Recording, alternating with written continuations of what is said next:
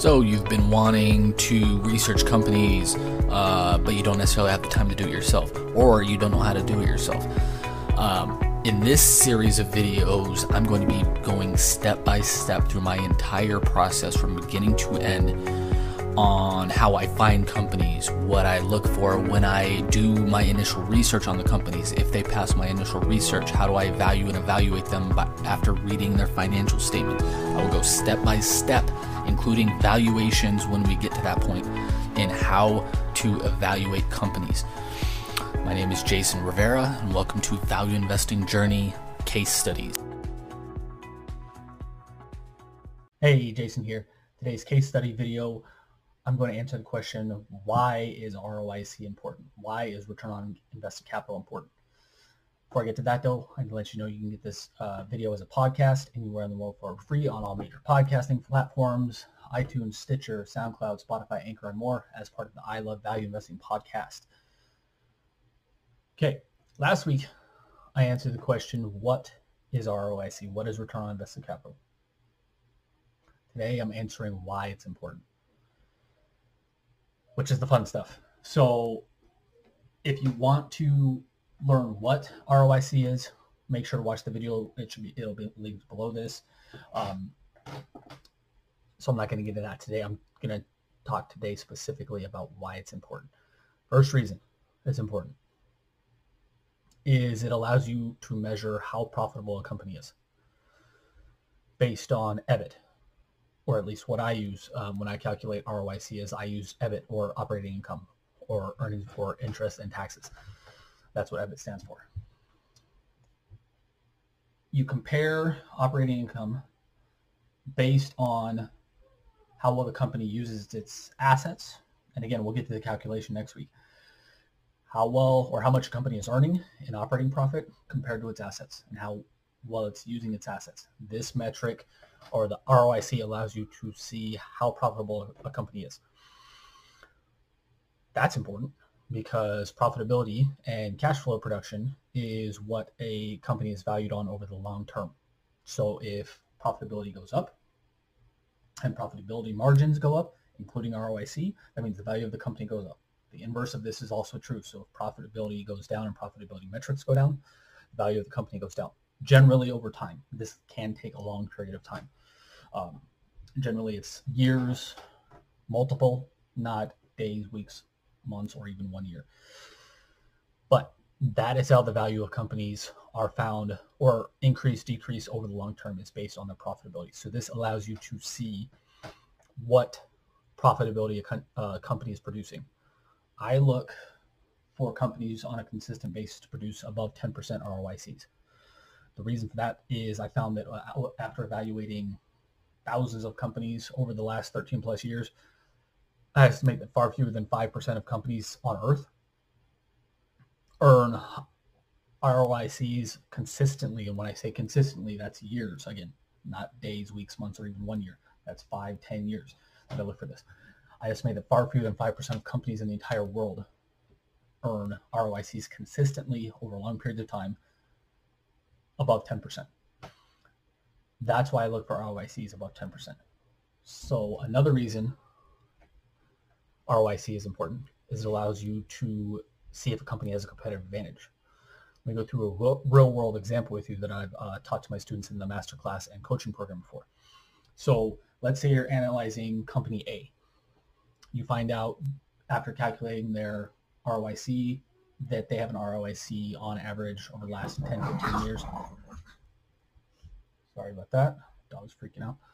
Of 15% on average per year. That would put them in the kind of great category, great business category.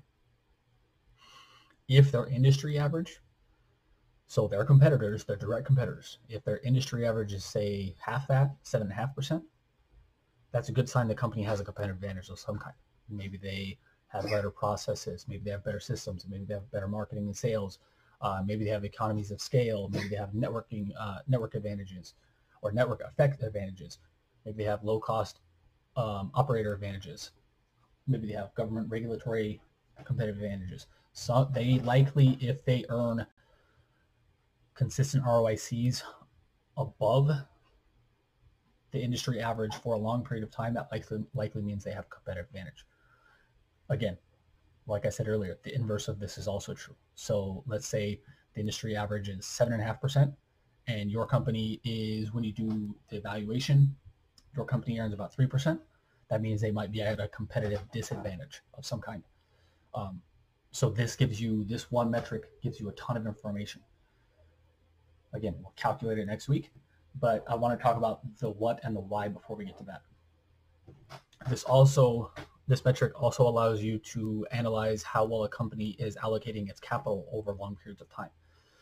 So let's say, again, let's go company A. Let's say its ROICs are 3% and it wants to get up to 7.5% range or better. So it introduces a new product, introduces a new strategy, new marketing, whatever. If company A's ROIC after these changes are implemented goes up, that's a good sign they're allocating capital well. If it goes down or stays flat, that's a good sign that they might not be allocating capital very well. So this gives you, again, another way to kind of look to gauge the company and see if it's doing well. If it's doing well, is it implementing the strategy well? And if it is it working out or not? Is it ROIC going up or down, or is it kind of staying flat over this time period? This gives you a ton of information. Again, and as you'll see next week, the calculation is super simple. It takes, if you have all the information, 15, 20 seconds to do the calculation. It's super simple, but there's a lot of nuance to this one calculation. This is why, like I said last week, ROIC is one of my top 3 most important investment metrics that I use and I look at, because it tells you it can tell you so many different things if you know where to look, what the different things mean, what the different things are to look at. Another thing this shows you is where the company could improve. So if you analyzed its capital allocation, or even if you didn't do that, let's go back. So let's say your company A again, and you have 3% ROIC. That means it needs to do something to improve to get to the ROIC of the 7.5% industry average or above. That means it can improve. Then it needs to figure out what it needs to do to improve. Because if you increase the margins and the profitability of a company and the metrics, the value of the company goes up. So in this case, again, all else remaining equal, which of course all else will not remain equal in a real world situation, but in this situation, let's say company A figures out they have a problem. The industry average is 7.5% ROICs. They're earning 3%. They implement some changes. They double their ROIC to 6%. That means all else remaining equal, the value of the company should double.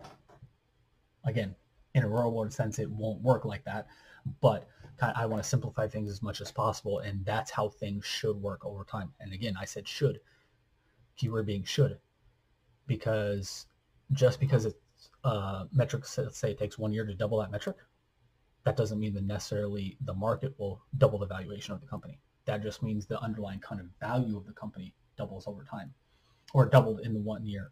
But it might take the market 6 months to recognize that. It might take the 1 year and they might recognize that then. It might take 5 years, it might take 10 years. Who knows? But if they keep it up, that will increase the value of the company, the underlying value of the company even higher. So this is why ROIC is so important. These 4 reasons. Now, next week, we're going to get to the calculation again. It's real quick, 20 seconds. The reason I'm showing you the calculation is because there's multiple different ways to calculate this number. I'm going to show you the way I do it and tell you why I do it that way as well. So I hope this helped. If you have any questions, comments, concerns, let me know in the comments below. If you're watching on YouTube, make sure to like, love, share, subscribe, and comment, and hit the notification bell so you're notified every time we release a new video. If you're listening on the podcast, really appreciate a review, a download, all that stuff, because the more views, listens, likes we get on our content and reviews we get on our content, the more people we can help with this kind of stuff. Also, there should be a link below this video It will take you to a guide where you can learn more of my kind of top tips for investing called the 7 tips of picking great stocks. You can get that below, either if you're watching on YouTube or on the blog. You should get that link below. We'll try to get it on the podcast as well. So thanks for watching. If you're interested in that, make sure to go to that link and learning more. Until next time, thanks for watching. Have a great day. Talk soon.